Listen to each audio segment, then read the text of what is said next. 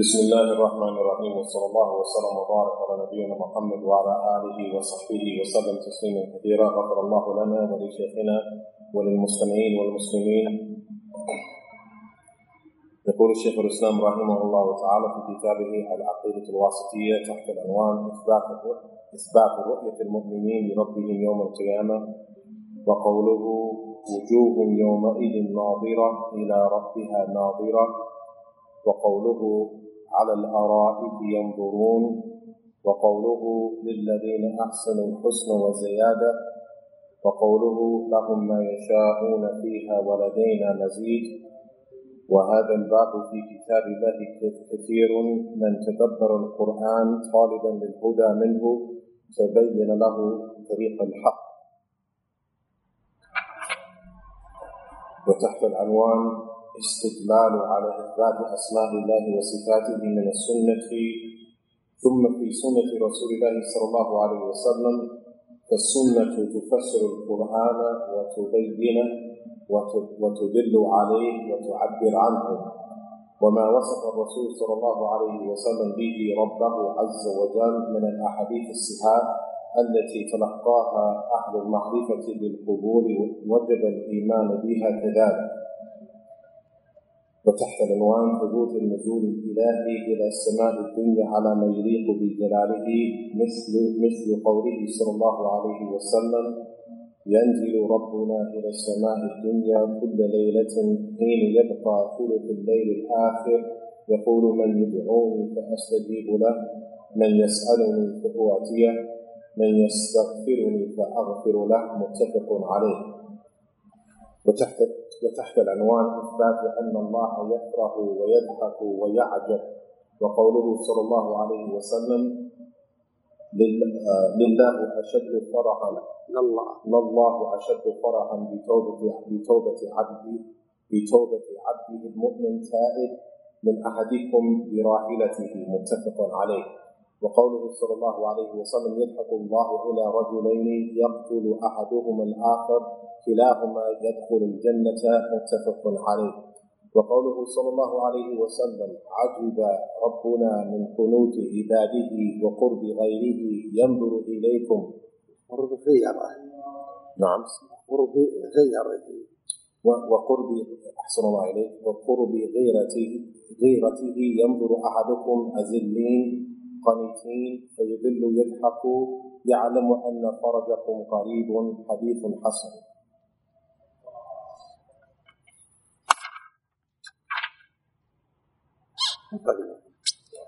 وتحت العنوان إثبات الرجل والقدم لله سبحانه، وقوله صلى الله عليه وسلم لا تزال جهنم يلقى فيها وهي تقول هل من مزيد حتى يدعو رب العزة فيها رجله، وفي رواية عليها قدمه فينزوي بعضها إلى بعض فيقول قد، متفق عليه. وتحت العنوان نعم. وتحت العنوان إثبات الندى والصوت والكلام لله تعالى، وقوله صلى الله عليه وسلم يقول الله تعالى يا آدم فيقول لبيك وسعديك، فينادي بصوت إن الله يأمرك أن تخرج من ذريتك بعثا إلى النار، متفق عليه. وقوله صلى الله عليه وسلم ما منكم من أحد إلا سيكلمه ربه وليس بينه وبينه ترجمان.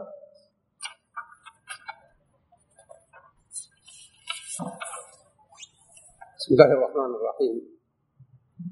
الحمد لله نحمده ونستعينه ونستغفره ونعوذ بالله من شرور أنفسنا وسيئات أعمالنا، ونشهد أن لا إله إلا الله وحده لا شريك له، له الملك وله الحمد وهو على كل شيء قدير، ونشهد أن محمدا عبد الله وخليله ورسوله أرسله رحمة للعالمين، فبلغ الرسالة وأدى الأمانة ونصح للأمة وجاهد في الله حق جهاده، صلوات الله وسلامه عليه ورضوانه جل وعلا على صحابة محمد الذين تلقوا هذا الدين، آمنوا به صلى الله عليه وسلم وبما جاء به، وهاجروا معه وإليه وجاهدوا معه وبعده، فرضي الله عنهم وأرضاهم. ونسأل الله جل وعلا أن يجعلنا جميعا من محبيهم الذين يترضون عنهم. ثم في هذه الجمل التي سمعنا منها ما يتعلق بإثبات رؤية المؤمنين لله جل وعلا من القرآن. فمن ذلك يقول الله جل وعلا: وجوه يومئذ ناظرة. ومعنى ناظرة بالضاد أي أنها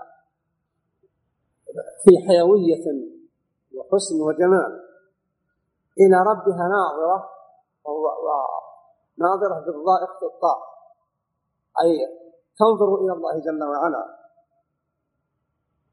وهذا خبر من الله في كتابه أن أهل الإيمان ينظرون إلى الله جل وعلا ويرونه. ويقول جل وعلا: على الأرائك ينظرون، أي أهل الإيمان وهم جالسون على أرائكهم مجالسهم في محل كرامتهم ينظرون إلى ربهم جل وعلا. ويقول جل وعلا: للذين أحسنوا الحسنى وزيادة.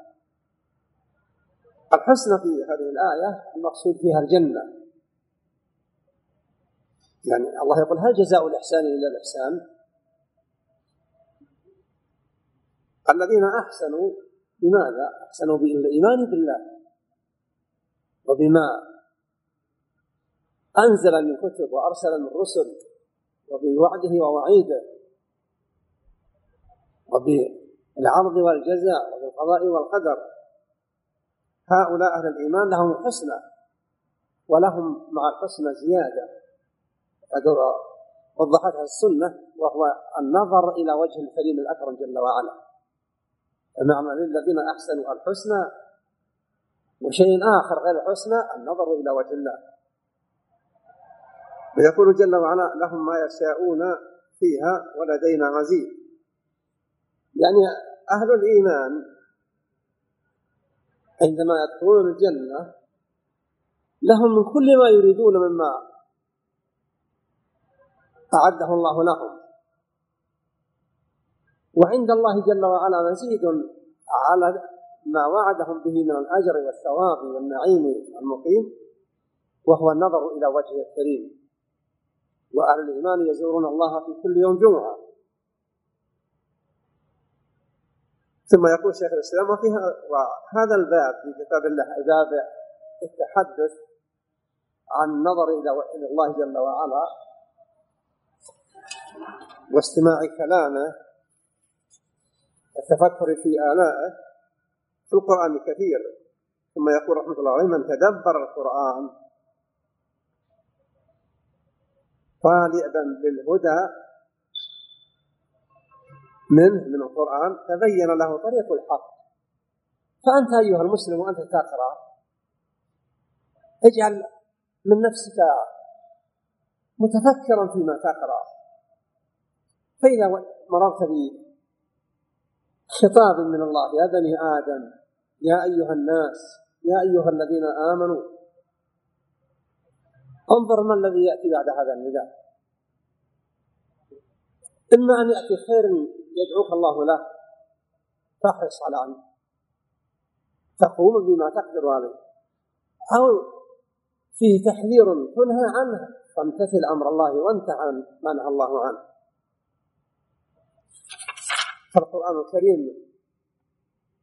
أنزله الله جل وعلا على محمد صلى الله عليه وسلم ليضيء لهم قلوبهم ولتطمئن به نفوسهم. ثم شرع المؤلف رحمة الله عليه شيخ الإسلام ابن تيمية في كتابه العقيدة الواسطية يأتي بأدلة السنة، الأدلة التي مضت كلها من ما نقله من الآيات القرآنية. هنا يقول: ثم في سنة رسول الله صلى الله عليه وسلم. فالسنة تفسر القرآن.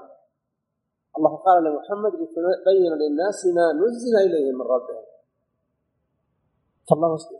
النبي عليه الصلاة والسلام يبين للناس مراد الله جل وعلا مما يحتاجون إلى فهمه، لأن بعض القرآن يفهمه عارف اللغة التي نزل بها القرآن من دون ما يحتاج إلى تفسير. يا أيها الذين آمنوا اتقوا الله أطيعوا الله ورسوله، وفيه أمور تحتاج إلى تفسير، فالسنة النبوية تبين معاني القرآن وتفسره. قال فالسنة تفسر القرآن وتبين وتدل عليه وتعبر عنه، ولذلك لا يستغني الإنسان ولو حافظ القرآن الكريم لا يستغني عن سنة النبي صلى الله عليه وسلم. وقد قال النبي عليه الصلاة والسلام أوتيت القرآن ومثله معه. الله ذكر ما أنزله إليه من الكتاب والحكمة. الحكمة هي العلم الشرعي الذي عند رسول الله. قال وما وصف الرسول به رب، أي كل ما وصف النبي صلى الله عليه وسلم به ربنا جل وعلا فهو حق من الأحاديث الصحيحة التي تلقاها أهل المعرفة القبول.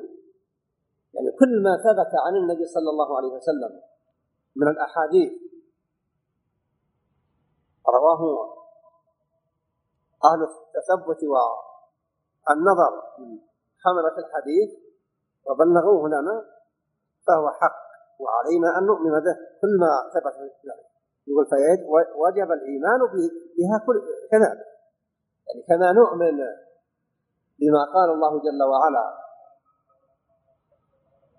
وجوه يومئذ ناظرة إلى ربها ناظرة، وكما نؤمن بأن من الناس من يحجبهم الله عن رؤيته النظر إليه كلا إنهم عن ربهم يومئذ لمحجوبون إلى آخره. السنة أيضا كما سيأتي بيّنت النبي يقول ما منكم من أحد إلا سيكلمه ربه بدون ترجمان. الله جل وعلا يعرف ما يقوله الخلق كله، يعرف كلامهم ويفهمهم ما يريد منهم أن يفهموه. يقول السنة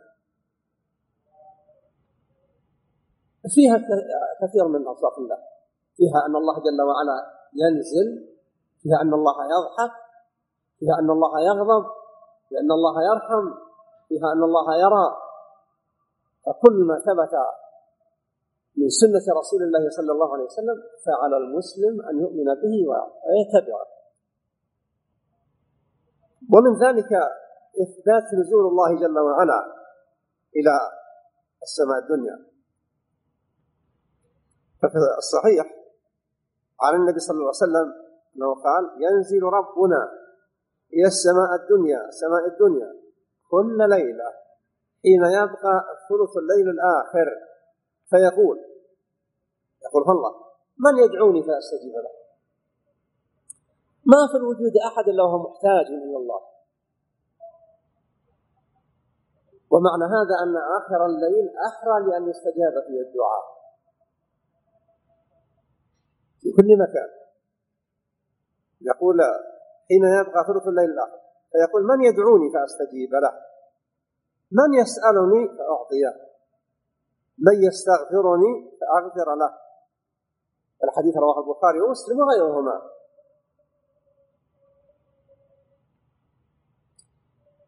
فأنت أيها المسلم ولا بد أن تعرض لك حاجات تعجز عن تفصيلها أو تعجز عن دفعها. إذا رأيتها مقبلة عليك ولا يد لك بدفعها التجئ إلى الله. تحر أوقات الإجابة، ومن أوقات الإجابة آخر ليلك إذا بقى الثلث الأخير من الليل فتوضأ وتهيأ وأدي ما أمكنك أن تؤدي من صلوات وتضرع إلى الله جل وعلا. إن كنت طالب حاجة عجزت عن تحصيلها وأنت محتاج إليها فاسأل فإن الله هو الذي يقدر على كل شيء. فالله غني عن العباد، ومع ذلك يدعوهم يقول هل من تائب فأتوب عليه، من يدعوني فأستجيب له، من يسألني فأعطيه، من يستغفرني فأغفر له. فإذا بدت لك حاجة وتعذر عليك تحصيلها أو تعذر عليك دفعها وتخشى منها، فإن الله لا يعجزه شيء في الأرض ولا في السماء. فرغ نفسك في وقت من الأوقات وتوجه إلى الله. في ذلك إثبات أن الله يفرح ويضحك ويعجب.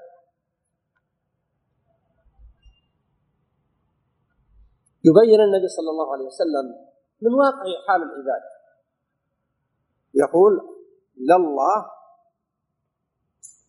هذا نوع من القسم، يحلف النبي صلى الله عليه وسلم بالله، لله أشد فرحا بتوبة عبده. الله سبحانه وتعالى غني عن العباد، ولذلك في حديث معاذ المخرج في الصحيح يقول جل وعلا يا عبادي إنكم لن تبلغوا ضري فتضروني ولن تبلغوا نفعي فتنفعوني. هو غني عنا، لكنه يحب منا أن نلتجئ إليه ونسأله. يقول لله أشد فرحا بتوبة عبده. العبد إذا تاب ينبغي أن يفرح فرحا شديدا بتوبته إلى الله. الله جل وعلا وهو الكريم الأكرم يكون أشد فرحا من عبده، لأنه يحب أن يرحم. أشد فرحا بتوبة عبده المؤمن من التائب. يعني التائب كان عليه أن يفرح أنه تاب، لكن توبة الله أشد من فرح الله أشد من فرحه. قال من أحدكم براحلته. في حديث طويل ذكر فيه النبي صلى الله عليه وسلم أن الرجل في راحلته وسيلة تنقله من مكان إلى مكان ظلت من عنه فقدها وعليها طعامه وشرابه وكل شيء، تمسك لم يجد فأيقن أنه هالك لا محالة، فجلس في ظل شجرة ما بين فترة وأخرى وإذا بناقة راحلته واقفة عنده عليها طعام،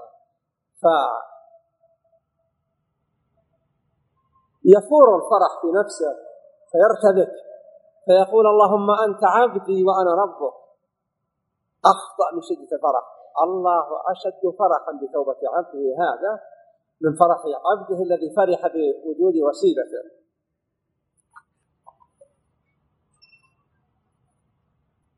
يقول ويقول صلى الله عليه وسلم يضحك الله إلى رجلين، هذان رجلان أحدهما عدو للآخر، أحدهم مجاهد في سبيل الله يدعو الكفار لأن يتوبوا، والآخر كافر، فيقوم هذا الكافر فيقتل هذا المؤمن فيكون المؤمن شهيدا. والشهداء أحياء عند ربهم يرزقون.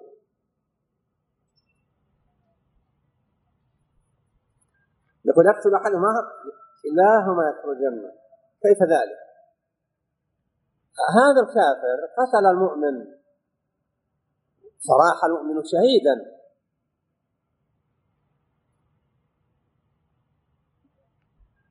هو مات في موت الدنيا لكنه بقي منعما مكرما عند ربه يرزق، ثم أسلم ذلك الكافر الذي قتله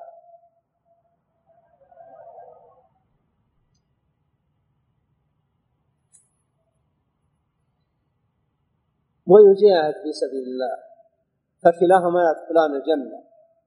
يلتقي القاتل والمقتول في الجنة، لكن يقول الله ونزعنا ما في قلوبهم من غل، ما يبقى في حقد إذا دخل الواحد من الجنة ما يبقى عنده حقد على أحد، وإنما توادد ومحبة.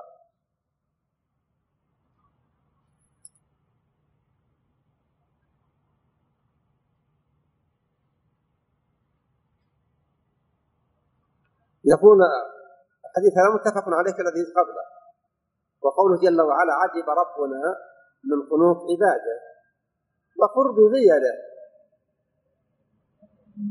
ينظر إليكم أزلين قنطين فيضحك، يعلم أن فرجكم قريب. يعني الله جل وعلا يعلم كل شيء ما سيكون وما كان، فيكون أن الناس إذا انتظروا خيرا وتأخر حصول ذلك الخير الذي ينتظرونه يصلون إلى حد اليأس، حتى إذا استيأس الرسل وظنوا أنهم قد كذبوا جاءهم نصر، فإذا يأسوا وإذا بفرج الكريم الأكرم ما عندهم علم من الغيب أن هذا الفرج سوف يأتيهم بعد يوم أو سنة أو كذا، لكن لما رأوا أن هذا الخير تأخر حصوله صاروا في حال يأس. والله جل وعلا ما يثني على الذين يأسون من روح الله، يعني في قوله إنه لا يأس من روح الله إلا قوم كافرون. المؤمن ينبغي له أن يؤمن بقضاء الله وقدره، وأن يؤمن أيضا بسرعة فرج الله، وإذا لم يأتي الفرج فليطمئن بأن الله جل وعلا ما أراد به سوءا. هو أرحم الراحمين، قد يؤخر عنه ما يطمع في حصوله ليدخر له ما هو أفضل. قال الله: وفي إثبات الرجل والقدم لله سبحانه وتعالى من السنة، يقول النبي صلى الله عليه وسلم في الحديث المتفق عليه: لا تزال جهنم يلقى فيها، يعني أهل النار يلقون في نار جهنم وهي تقول: هل من مزيد؟ مهما ألقي فيها ما تمتلأ، لكن رحمة أرحم الراحمين بالعباد يقضي جل وعلا بأن يضيقها، بل حتى تستمر كما في سورة قاف، تستمر وتطلب المزيد حتى يضع رب العزة جل وعلا عليها قدمه برواية رجله فينزوي بعضها إلى بعض فتقول قط قط، يعني قد امتلأت ما في متسع. متفق عليه. ومن الأوصاف أيضا متعلقة بالله وأفعاله النداء من الله ينادي. يقول صلى الله عليه وسلم: يقول الله تعالى: يا آدم، الله ينادي آدم أبا البشر فيقول: لبيك وسعديك، فينادي بصوت: إن الله يأمرك أن تخرج من ذريتك بعثا إلى النار. متفق عليه. في هذا الحديث في رواية أخرى ينادى ابن آدم فيقال: يا آدم أخرج بعث النار، فيقول: يا ربي وما بعث النار؟ قال: من كل 1999. ففزع الصحابة وقالوا: وما نكون نحن في هذا العدد يا رسول الله؟ فلا تيأسوا، ما أنتم إلا يعني ما أهل الإيمان إلا كالشعرة البيضاء في جلد الثور الأسود أو العكس. الله يقول: وما أكثر الناس ولو حرصت بمؤمنين. الله يقول: وإن تطع أكثر من في الأرض يضلوك عن سبيل الله. إذن الكثرة هي التي ما تؤمن، نسأل الله السلامة لنا سبيلا. متفق عليه.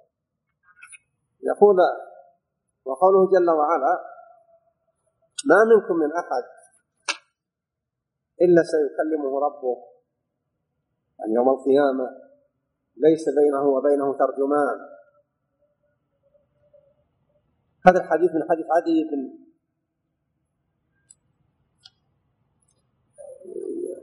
عدي بن حاتم وهو في الصحيحين، يقول: ما منكم من أحد إلا سيكلمه ربه يوم القيامة ليس بينه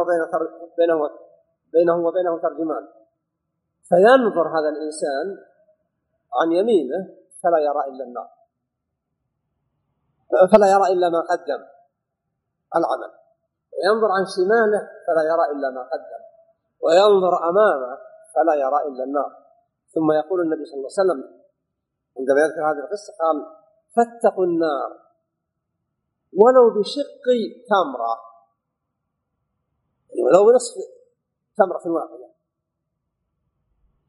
ومن لم يستطع فبكلمة طيبة، يعني بلا إله إلا الله، سبحان الله، الحمد لله، وامثال هذه الكلمات الطيبات، لأن هذه الأذكار بمنزلة الصدقة. فقد قال النبي صلى الله عليه وسلم: إن بكل تهليلة صدقة، كل تحميدة صدقة، كل تكبيرة صدقة، وأمر بالمعروف صدقة، ونهي عن المنكر صدقة، إلى غير ذلك.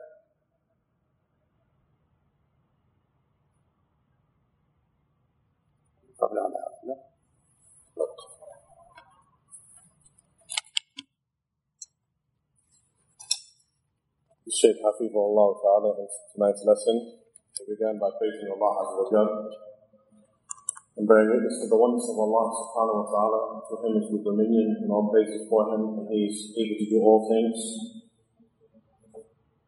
And the Prophet Muhammad Sallallahu Alaihi Wasallam, His slave and messenger, He gave the message, He fulfilled the trust, and He fought in the way of Allah the true fighting.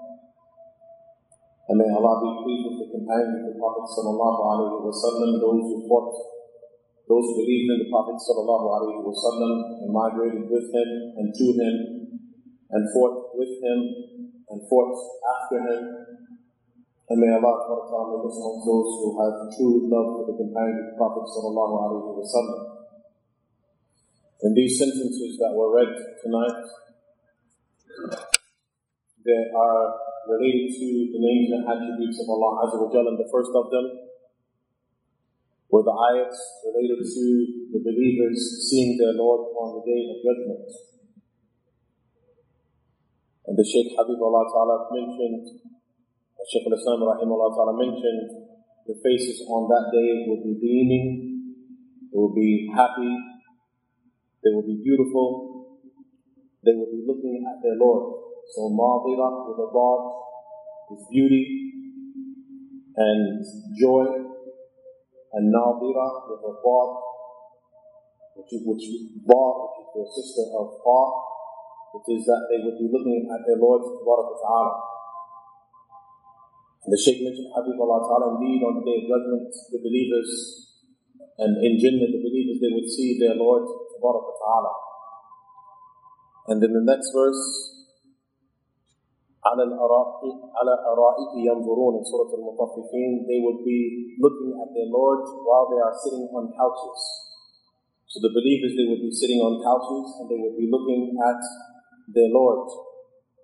And then the next verse, لِلَّذِينَ أَحْسَنُوا الْحُسْنَ وَزِيَادَةً, in Surah Yunus, for those who have done good, they will have good, and that which is extra.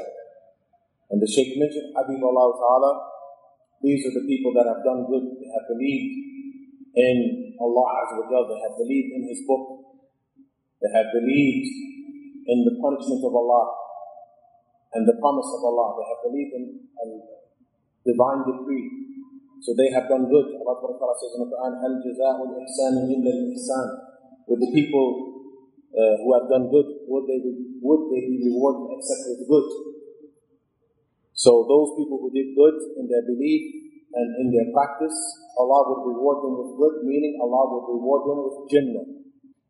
So Al-Husna in this verse, in Surah Yunus, is referring to Jannah, and the Ziyada, that which is extra, this is referring to them looking at their Lord Ta'ala.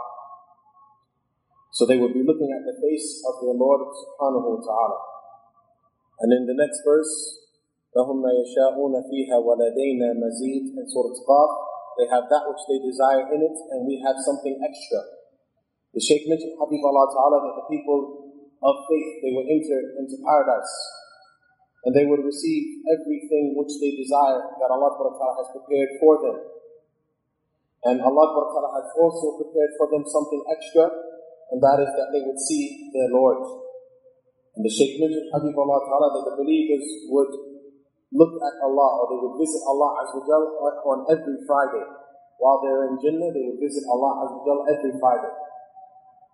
And then Shaykh al-Islam Ibn Taymiyyah rahimahullah ta'ala mentioned that this, meaning the affirmation of the attributes of Allah Azza wa Jal in the Quran, is plentiful for the individual who reflects over the Quran and seeks guidance by way of it.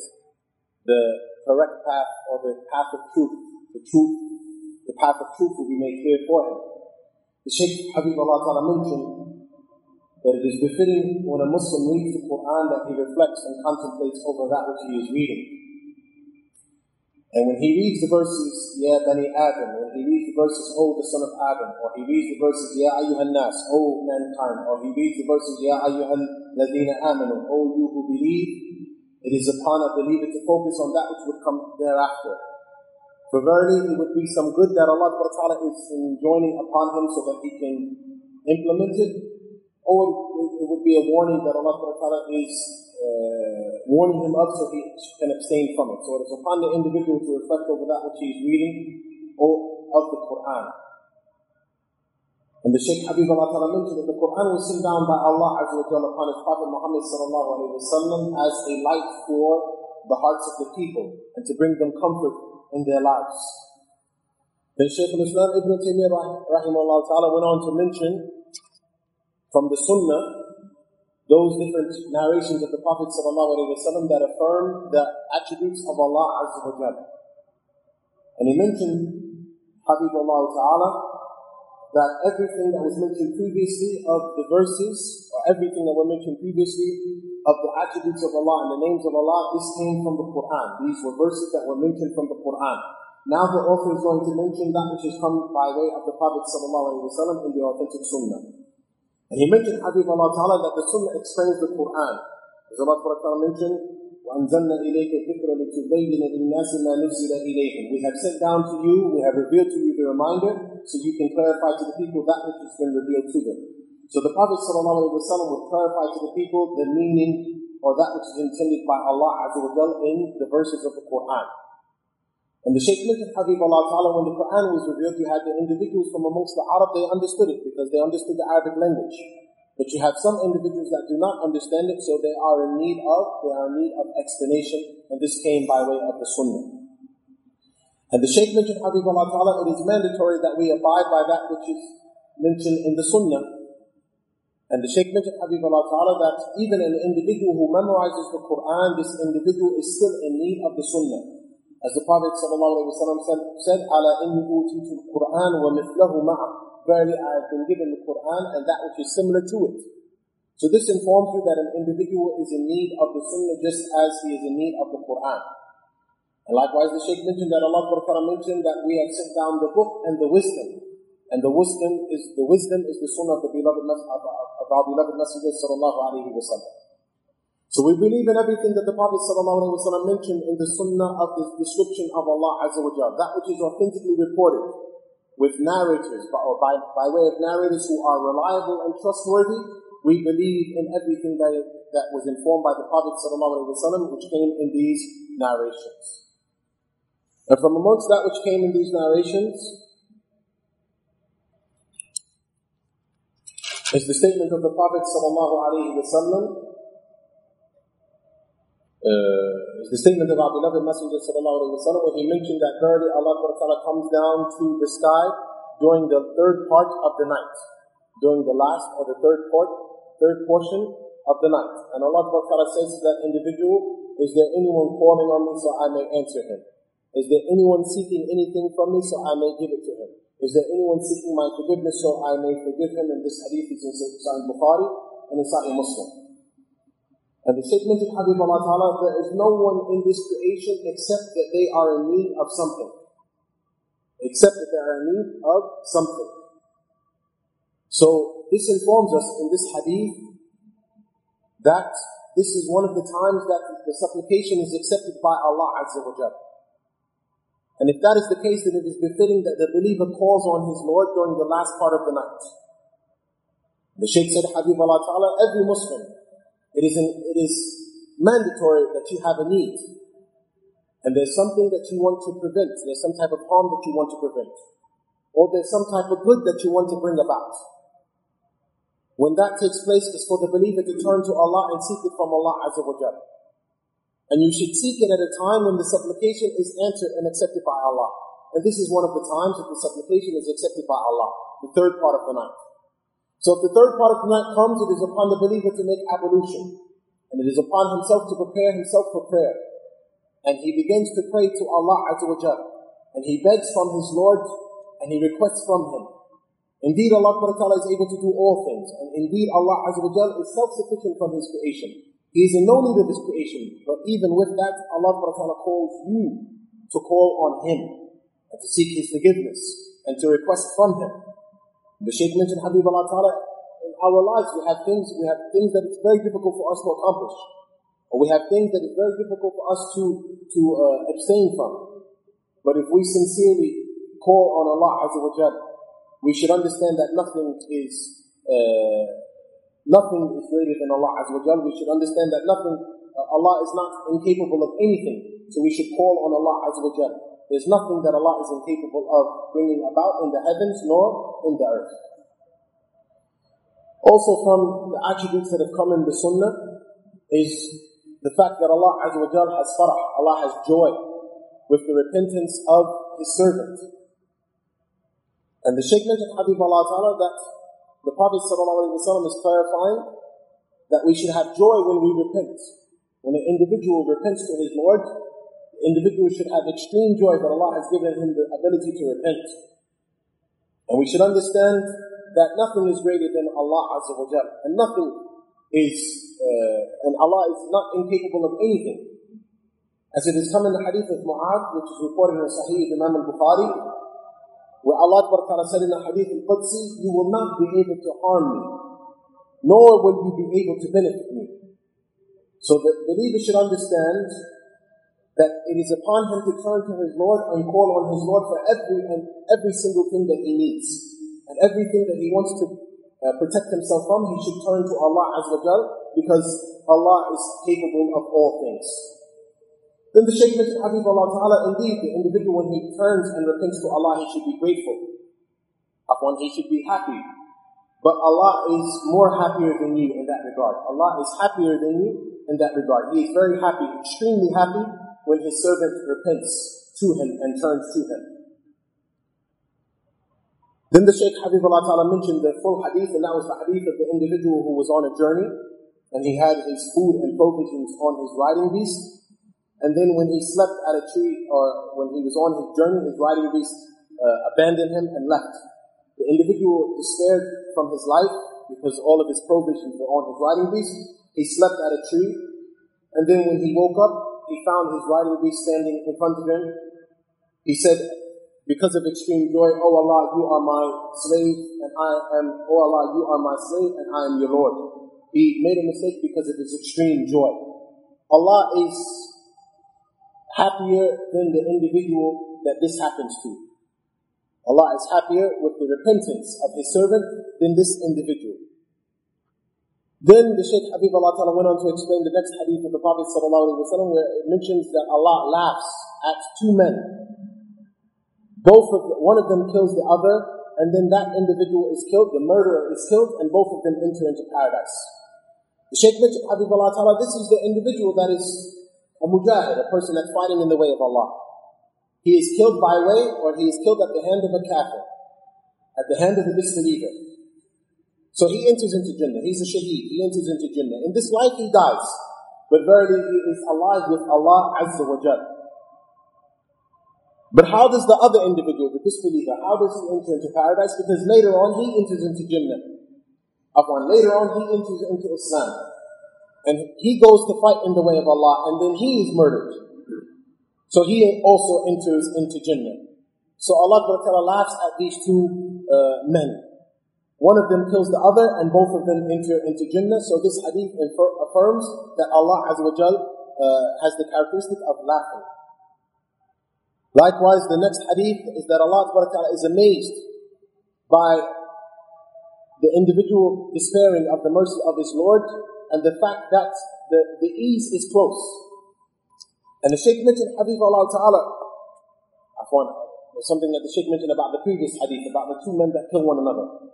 And that is that the Shaykh said, Habib Allah Ta'ala, these individuals will meet in Jannah. The one who is killed and the one who killed them. Later on, when they enter into Jannah, they will meet. But will they have hatred for one another? The Shaykh said no. Because Allah said in the Quran was, وَنَزَعْنَا مَا فِي صُدُورِهِمْ مِنْ غِلٍّ تَجْرِي مِنْ تَحْتِهَا الْأَنْهَارِ. Allah mentioned, verily we will take out of their chests dislike and displeasure. So these individuals, would not have dislike for one another, but in fact they would have love for one another, even if one of them was killed by the other.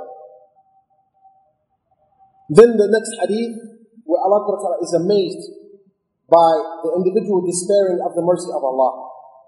And the Shaykh mentioned, Habib Allah Ta'ala, indeed there are people, we want things, we desire things, and at times these things are delayed.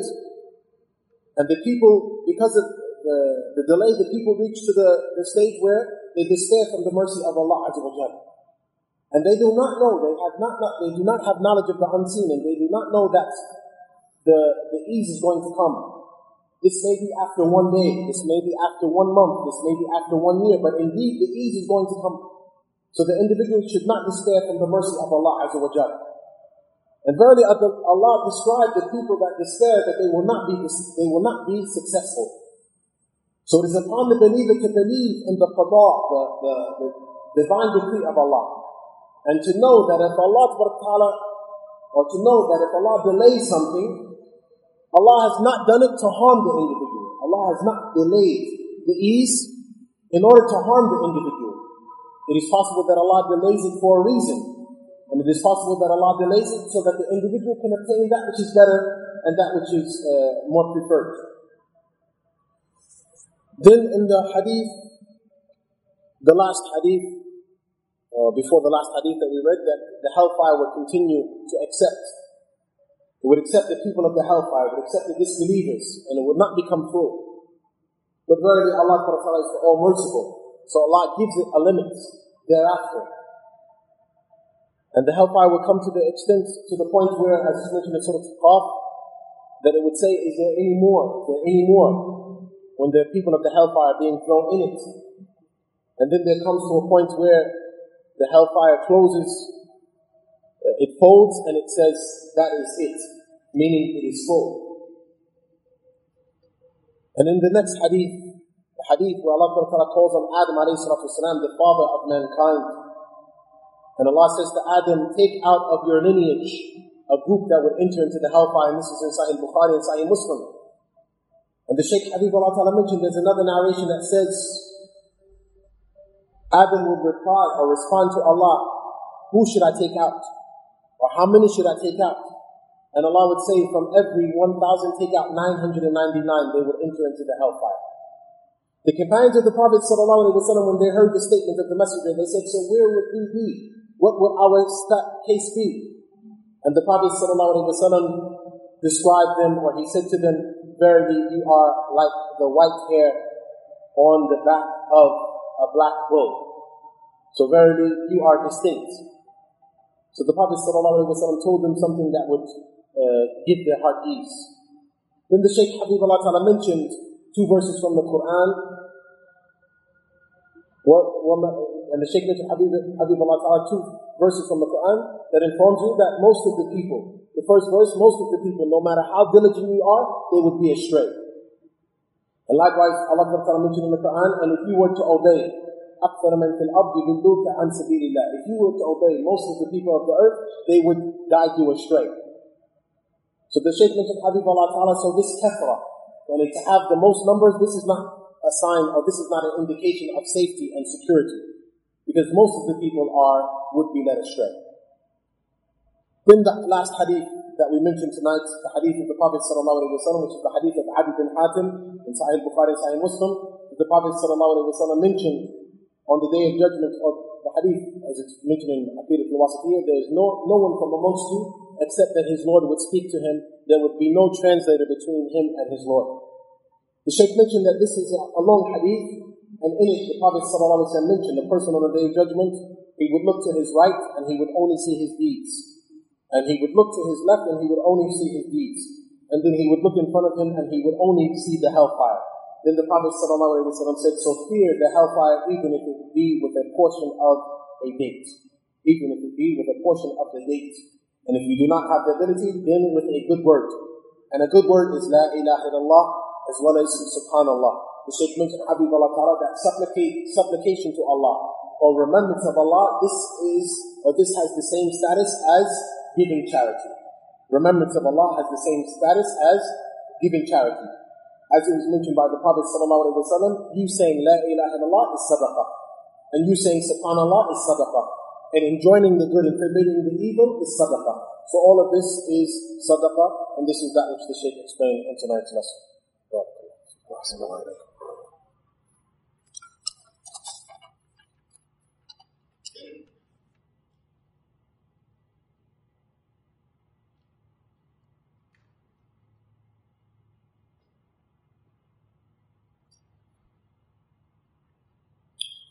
يقول السائل أحسن الله إليك، ظهر في السودان قبل مدة من الزمن رجل يزعم أنه المهدي المنتظر، ويعتقد أن من لم يصدق بأنه المهدي فهو كافر بزعمه، وأنه يسمع من الله وأن الله يكلمه بلا واسطة.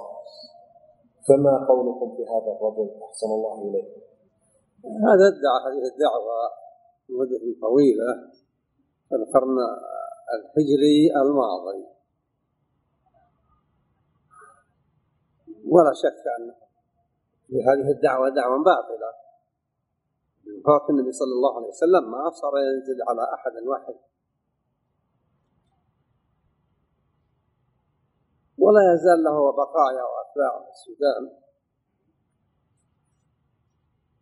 لكن ما كل دعوة تكون صحيحة إلا ما كان من دعوة يسندها الدليل من القرآن والسنة. غير أن الرجل هذا لما دعا هذه الدعوة أرسل له أناس من الجزيرة من المملكة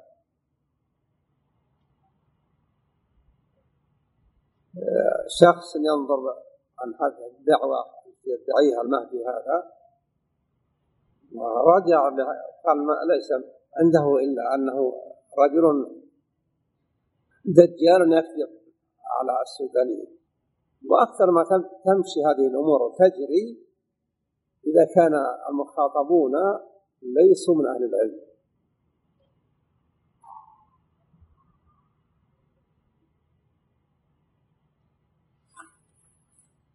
The individual is asking, there's an individual in Sudan who appeared recently, or some time ago, and he claims that he is the Mahdi al-Muntadir, the Mahdi which is being waited for, and he believes that anyone who disbelieves in him being the Mahdi, he's a disbeliever, and he believes that he hears from Allah, and Allah speaks to him directly.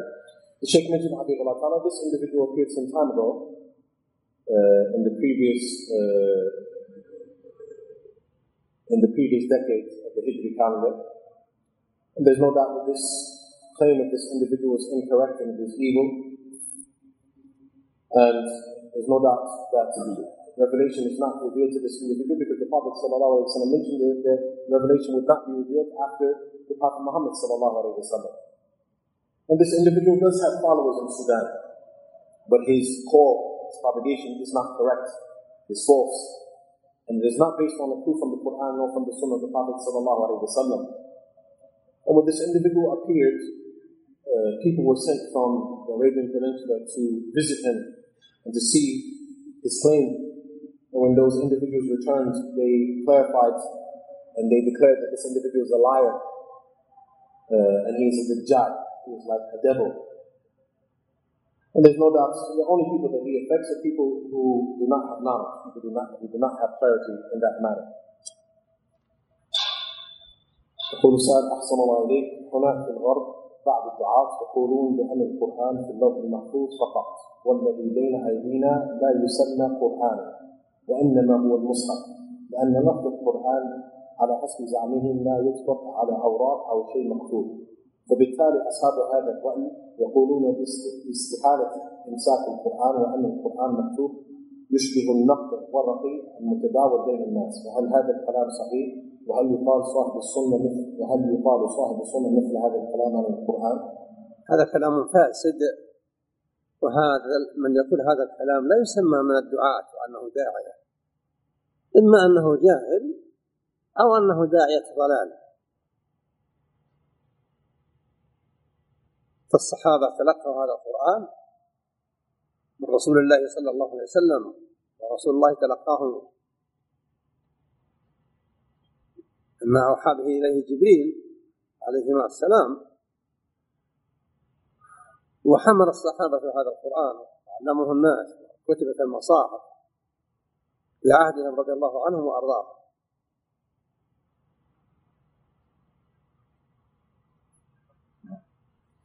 Individuals asking in the West, we have some callers who say that the Quran is only in the Lawh al-Mahfuz, the preserved tablets, and that which is in our hand is not called the Quran, but it is the Mus'haf, because the word Quran, according to their statements, is only mentioned or is only described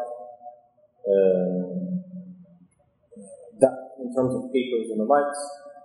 So that individuals who have this opinion, they say that it is not possible for you to hold on to the Quran, and that which we hold on to is like paper. Is the speech correct? And would a person of the Sunnah say the speech about the Quran? Shaykh mentioned, Habibullah Ta'ala, this is incorrect speech. Speech is incorrect and it is evil. And the individual who says the speech, they should not be described as being an Islamic caller. But in fact, this individual is ignorant. And the Shaykh mentioned, Habibullah Ta'ala, and the state, this individual is ignorant or he's a caller to evil and deviation. The companions, they took the Quran, or they received the Quran from the Prophet Sallallahu Alaihi Wasallam, and the Prophet Sallallahu Alaihi Wasallam carried the Quran and received the Quran from Jibreel Alayhi Salam. And they carried the Quran during their time. And the Quran was written during the time of the companions. May Allah Ta'ala be pleased with them.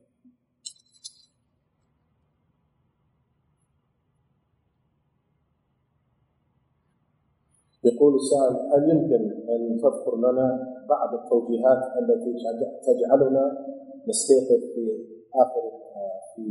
آخر الليل أو في ثلث الليل الأخير حتى نصلي وندعو الله؟ هذا أمر سهل لمن وفقه الله. يجعل الآلة المنبهة الساعة توقظه الساعة مثلا الثالثة أو الثانية بالتوقيت المحلي. الشمس تغرب الساعة 6 تماما، والفجر الساعة 5، المجموعة 11 ساعة. قسمة هذه 11 على 3 يكون لكل ثلث أقل من 4 ساعات، فالثلث الأخير هو الذي يحصل فيه المجامع. وفي الحديث الصحيح، ليس فيما درسناه الآن، إن في الليل ساعة لا يوافقها عبد مؤمن يسأل الله شيئا لا أعطاه الله، وذلك كل ليلة. ولم يحدد في هذه الساعة النبي أول الليل، لكن النبي حدث ذكر نزول ربنا جل وعلا آخر الليل. وأفضل ما يكون أداء صلاة التهجد أن تكون في الثلث الأخير من الليل، وهو الذي استقر الأمر النبي آخر عمره أنه إن يوتر في الثلث الأخير من الليل. Individuals asking if you give us some advice on how an individual can wake up, or some things an individual can do so he can wake up during the third part of the night and pray. And the Shaykh mentioned, Habibullah Ta'ala, this is something easy for the person that Allah gives success to. The individual should set the alarm in order to wake up at 2 o'clock, 2 a.m. or 3 a.m. It's the present time. The Shaykh mentioned, Habibullah Ta'ala, that the sun sets exactly at 6 o'clock and Salat al-Fajr is at 5 o'clock. So between the two, it's 11 hours. So if an individual divided it into 3 portions, then the third part of the night would be between 2 and 3 a.m. There's another hadith, which is not from the narration not from the hadith that we mentioned tonight, but there's another narration where the Prophet ﷺ said, verily, during the night, there's not a time that an individual reaches this time and he's praying, calling on Allah, except that Allah gives him that which he supplicated for. And this is every night. In that narration, the Prophet ﷺ did not mention the third part of the night. But the best part of the night to supplicate and stand in prayer is the third part of the night. And that is what the Prophet ﷺ during the last part of his life, that's when the Prophet ﷺ used to make Salat al-Witr.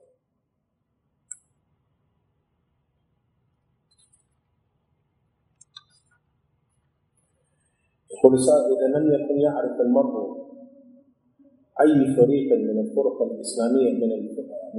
الإسلامية يتبعها فماذا عليه أن يعمل؟ إذا كان الشخص لا يعمل أي طريق من الفرق الإسلامية يتبع. الأمر سهل ويسير، لا تسأل عن الفرق، إنما اسأل كيف كان النبي صلى الله عليه وسلم يعمل، كيف كان أصحاب النبي صلى الله عليه وسلم يفعلون. النبي بين حال الفرقة الناجية من هي، قال: من كان على مثل ما أنا عليه وأصحابي. لا تلتفت إلى فرق، وإنما التفت إلى الصحابة الذين شهد لهم النبي أنهم خير الناس بعد الأنبياء.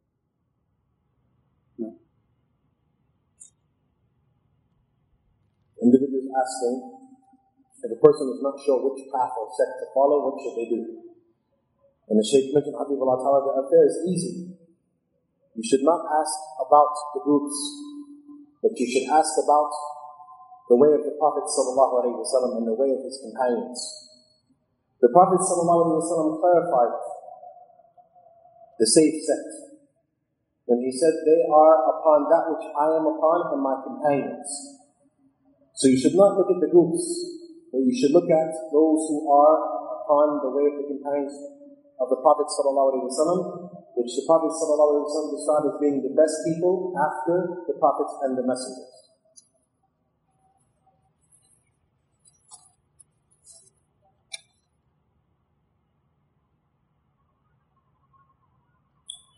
يقول السائل: كيف نتعامل مع مسلم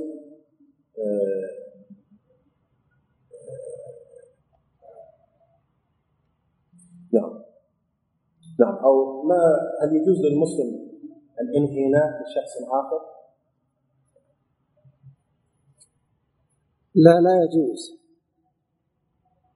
سئل النبي صلى الله عليه وسلم: الرجل يلقى الرجل أيركع له؟ قال لا. قال: ينحني له؟ قال لا، وإنما يصافح مصافحة، أو إذا كان قديم العهد يتم المعانقة بين الرجل والرجل.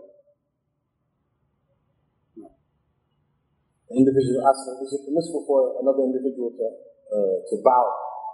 Is it permissible for one person to bow to another? And the Shaykh mentioned, Habibullah Ta'ala, it's not permissible for a person to bow to another. The Prophet ﷺ was asked about two people that meet each other. Is it permissible for one to bow to the other? The Prophet ﷺ said no. But that which they should do is they should shake hands. And if one of them has returned from a journey and he hasn't seen the other in a long time, then they would hug but it is not permissible for them to bow to one another.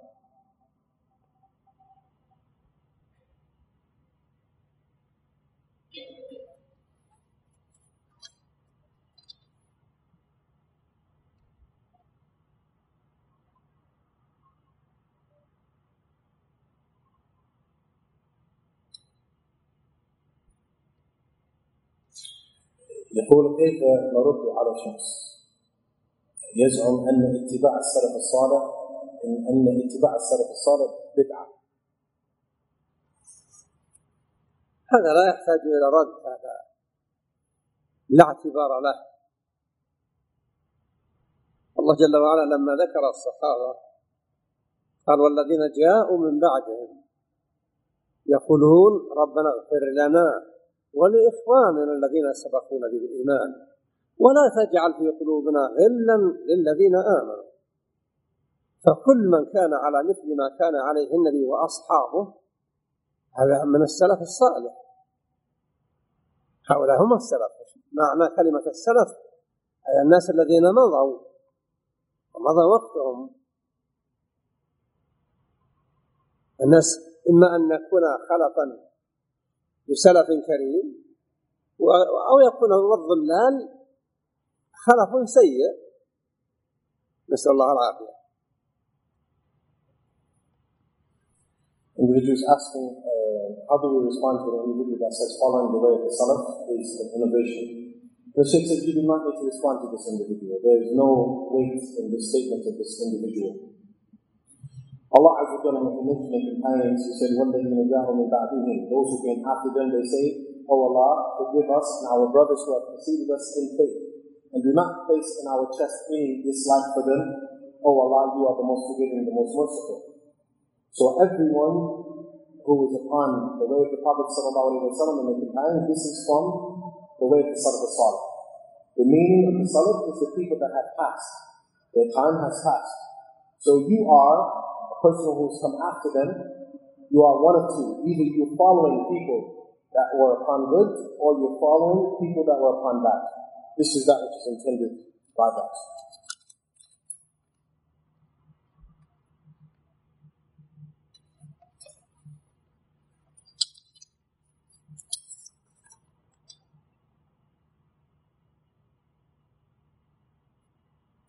يسأل السائل هل يجوز للوالد أن يضرب ابنته المتزوجة وهي حامل؟ هل يجوز للوالد أن يضرب ابنته المتزوجة وهي حامل؟ لا يجوز للرجل يضرب ابنته أو امرأته وهي حامل ضربا قد يسبب إسقاط الحمل، لا يحل لذلك. الضرب عموما تأديبا يجب أن يكون بالقدر الذي لا يؤذي.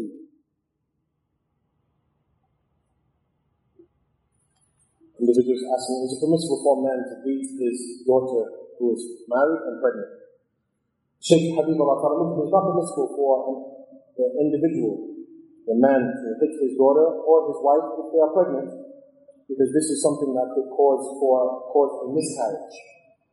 And the hitting, if the individual needs to hit, then they should hit at the level, or they should hit at the level that doesn't cause harm. It doesn't bring about major harm.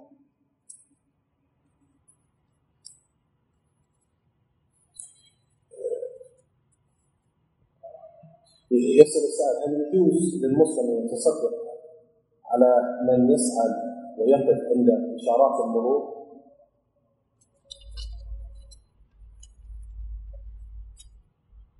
المحتاج إذا علم المسلم أن هذا السائل محتاج فينبغي أن يحسن، لكن في الأماكن التي قد يكون هذا الإحسان السبب في حصول أضرار على السائل أو المسؤول أو المارة من الناس، لا، فلا يحل ذلك. Individuals asking, should we give to the beggars that stand at the traffic lights? And the Shaykh mentioned Habib Allah Ta'ala, if the Muslim knows that the person who's asking is in need, then you should be kind and give. But you should avoid giving to individuals in places that possibly you giving would cause them harm or you harm or other individuals harm, like the traffic lights and the likes. يقول صار امرأة طلبت من زوجها أن تسافر إلى بلد آخر لكي تتعلم القرآن واللغة العربية، وهذا الرجل له زوجتان، فسافر بامرأته إلى هذا البلد وطرقها لمدة، فتسأل السائل إذا رجعت إلى زوجي فهل عليه أن يعوضني الوقت الذي كنت في بلد آخر؟ غياب السائلة عن زوجها تلك المدة إنما كانت لمصلحتها هي، فمطالبة الزوج بأن يعوضها مدة عن ذلك الغياب الذي كان لمصلحتها هذا طلب ليس بالوجيه.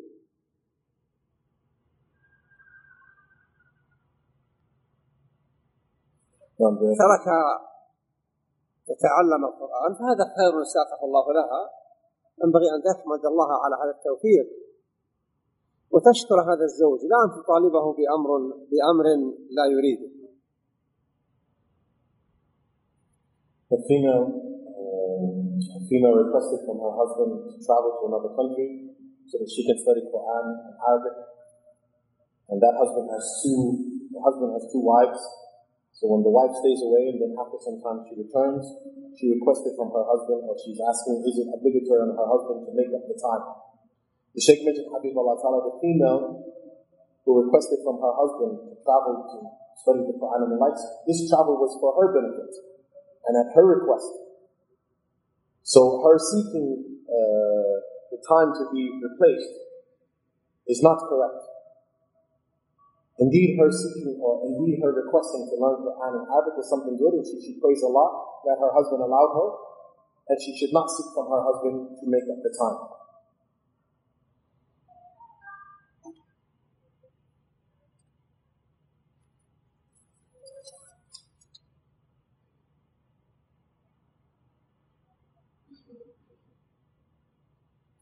يسأل السائل ذكرت في الدرس حفظكم الله تعالى أن النبي صلى الله عليه وسلم ذكر للصحابة أنهم كالشعرة البيضاء على جلد ثوب سوداء أو أسود، فهل هذا وصف للصحابة أو هذا وصف لأهل الإيمان؟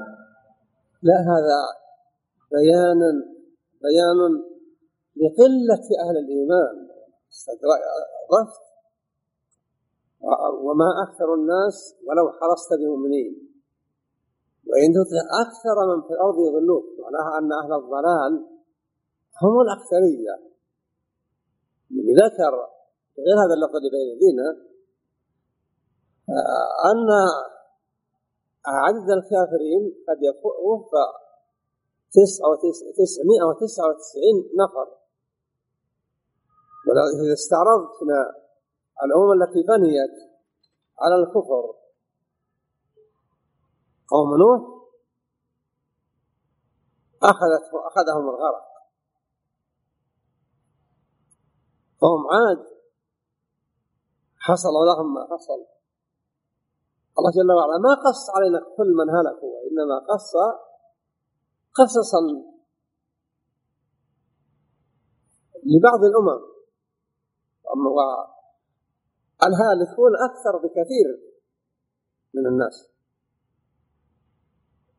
ولذلك النبي طمأن الصحابة بأن لا تضيق صدورهم لهذا البعث، لما قال الله لآدم أخرج بعث النار، فسأل ربه فقال وما بعث النار؟ قال من كل كذا إلى آخر. Individuals asking, when the Prophet ﷺ was in the lesson, when the Prophet ﷺ responded to the Sahaba, you are like the white hair on the back of a black bull. Individuals said, is this a description for the companions or for the people of the Iman? And the Shaykh mentioned, Habibullah Ta'ala, this is clarifying the small number of people of Iman. And this is showing you that most of the people are deviants, and most of the people are astray, as is in the two verses that were mentioned Shaykh Habib Allah repeated those two verses. If you were to obey most of the people, they would guide you astray. And the other verse, and most of the people are astray even if you are diligent in guiding them to the correct path. So the Prophet ﷺ mentioned in another narration that the number of the kuffar would be out of each 1,999. Likewise, the Shaykh mentioned, Habibullah Ta'ala, the nations that were punished before for their disbelief. You had the people of Noah, they were drowned, and you have the people of Ad, they received their punishment. You should also understand that Allah did not mention all of the people who were destroyed. There were many more. So this is informing. So the Prophet ﷺ is giving comfort to the companions to let them know that their chest should not be tight when they heard the statements that Adam a.s. was ordered to take out from every 1,000 people 999 that would enter into the hellfire.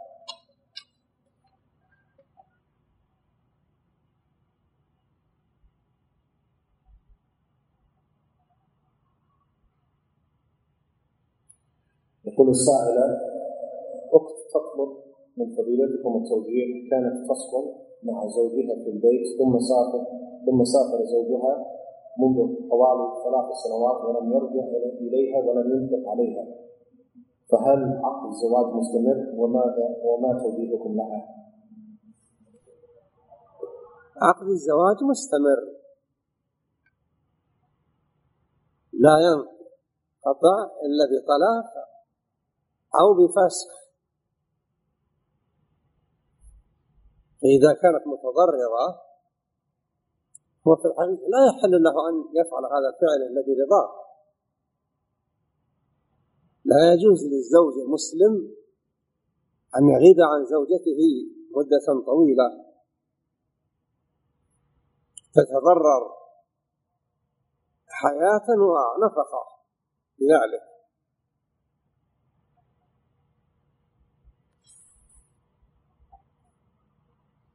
والعلماء ذكروا أن المدة التي يمكن أن يغيب الزوج عن زوجته ولو لم ترضى 4 أشهر أو 6. يرضى للذين يؤلون من نسائهم تربصوا 4 أشهر. القرآن الكريم. A female is asking for advice. She used to live with her husband, and then her husband has traveled and left her for about 3 years. He has not returned to her, nor has he spent on her. She wants to know, is the marriage contract still valid, and the likes. She mentioned the marriage contract is valid, and it would not be invalid until divorce is given or until the marriage is made void. If the female is harmed because of the harm which the female is inflicted with, it is not permissible for the man to do so. This action is not permissible for the man to stay away from his wife for this amount of time, except that she gives her consent. It is not permissible for a Muslim man to stay away from his wife for a long time if she is harmed in terms of her life, as well as spending, financial situation.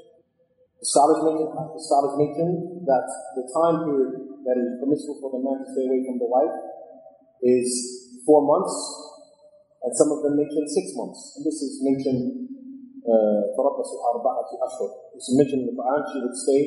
She would sit for 4 months. So 4 months is mentioned in the Quran.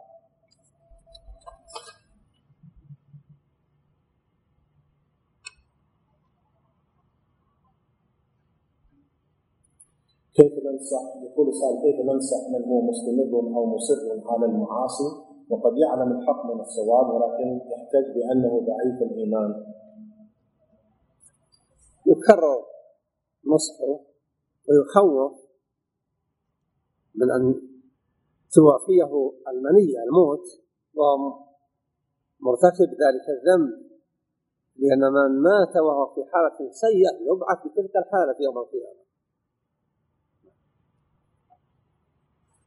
How do you advise an individual who is persistent upon sin and he knows the truth from falsehood, but he says that he is weak in Iman, the Shaykh mentioned Habib Allah, you continue to advise him, and you make him fear the fact that death may come to him while he's in the state of sin.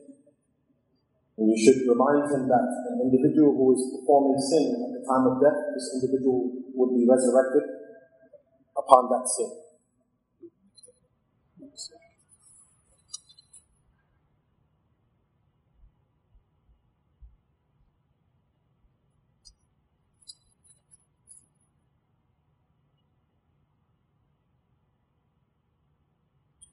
يقول السائل كيف أو ما المعنى الحديث الذي ورد عن النبي صلى الله عليه وسلم قال إن الله عز وجل حرم على الأرض أن تأكل أجساد الأنبياء.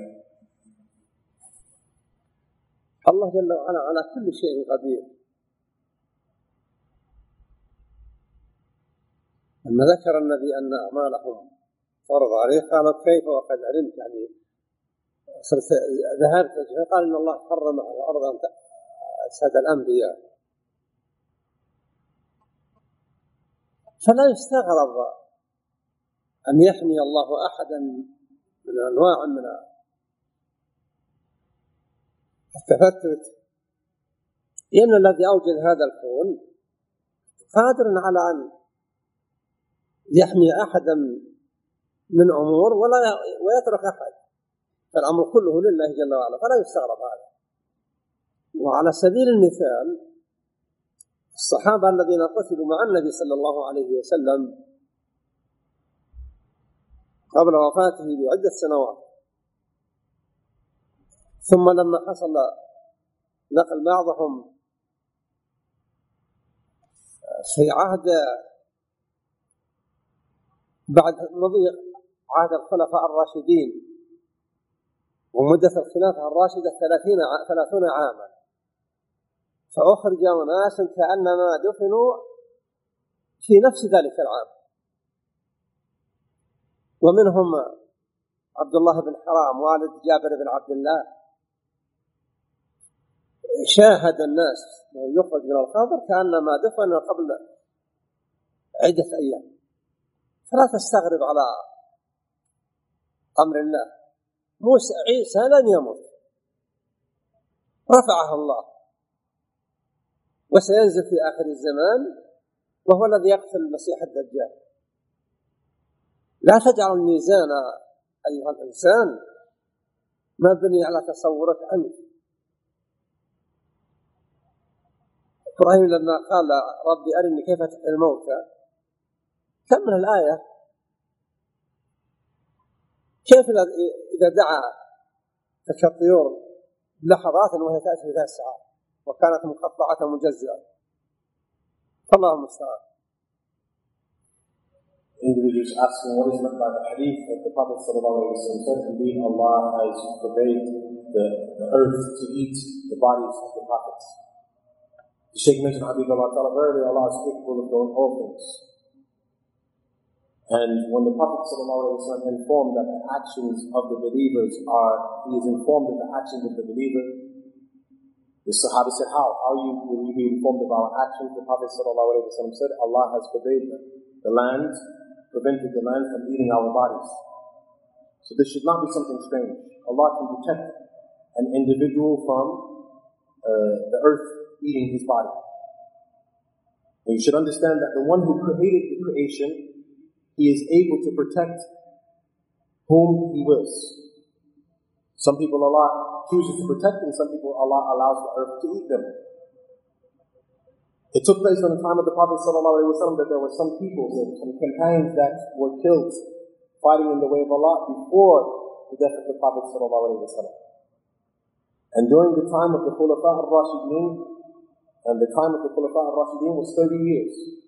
But during their time, those people that were killed and buried before the death of the Prophet ﷺ, they were removed from their graves, and the companions who witnessed this, they said it was as if they were buried a few days before this, meaning their bodies were exactly the same. So the affair of Allah should not be considered something strange. The Prophet Isa ﷺ, he did not die. Allah raised him, and he would descend during the last days, and he would kill the Masih al-Dajjal. So the individual should not make the criteria his intellect and his understanding. This is something that we cannot imagine. Ibrahim alayhi salatu wasalam requested from his Lord to see how does he bring life after death. Allah Ta'ala ordered Ibrahim alayhi salatu wasalam to cut the birds, and then they returned complete. So this is something that is easy for Allah Azza wa Jal, and verily Allah is the helper. الحمد لله جل وعلا على نعمه التي لا نحصيها، ونسأله أن يبارك لنا في أعمالنا وأعمالنا وما آتانا، وأن يجيرنا من الفتن ما ظهر منها وما بطن، وأن يعز الإسلام والمسلمين، وأن يذل الكفر والكافرين والمنافقين،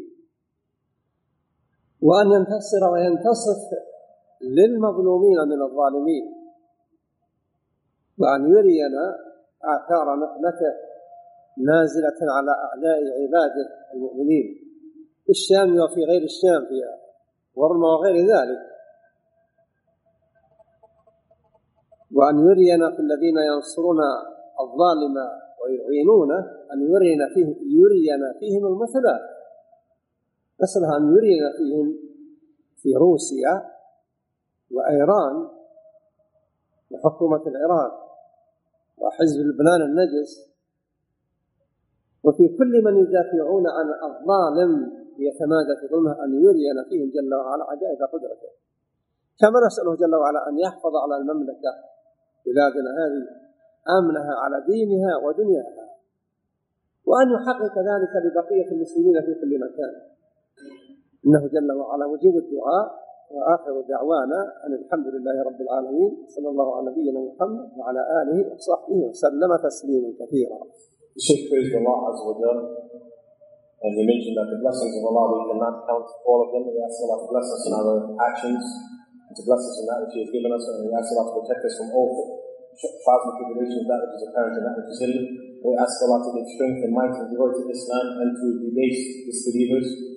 We ask Allah to bring justice to those who are oppressed in Syria and other parts of the world. We ask Allah to show us His tremendous might in punishing those who have oppressed the people, and to punish the people who have supported the oppressors from Russia, Iran, and Iraq. And we ask Allah to show us His might and His ability to ta'ala. We ask Allah to protect our religion in this country, Saudi Arabia, to protect our religion, to protect our worldly possession. And we ask Allah to do the same to all of the Muslims around the world. And our last supplication is all praise be to Allah, the Lord of the world, and may the peace and blessings of Allah be upon the Messenger, Muhammad sallallahu alayhi wa sallam, and his companions and family members.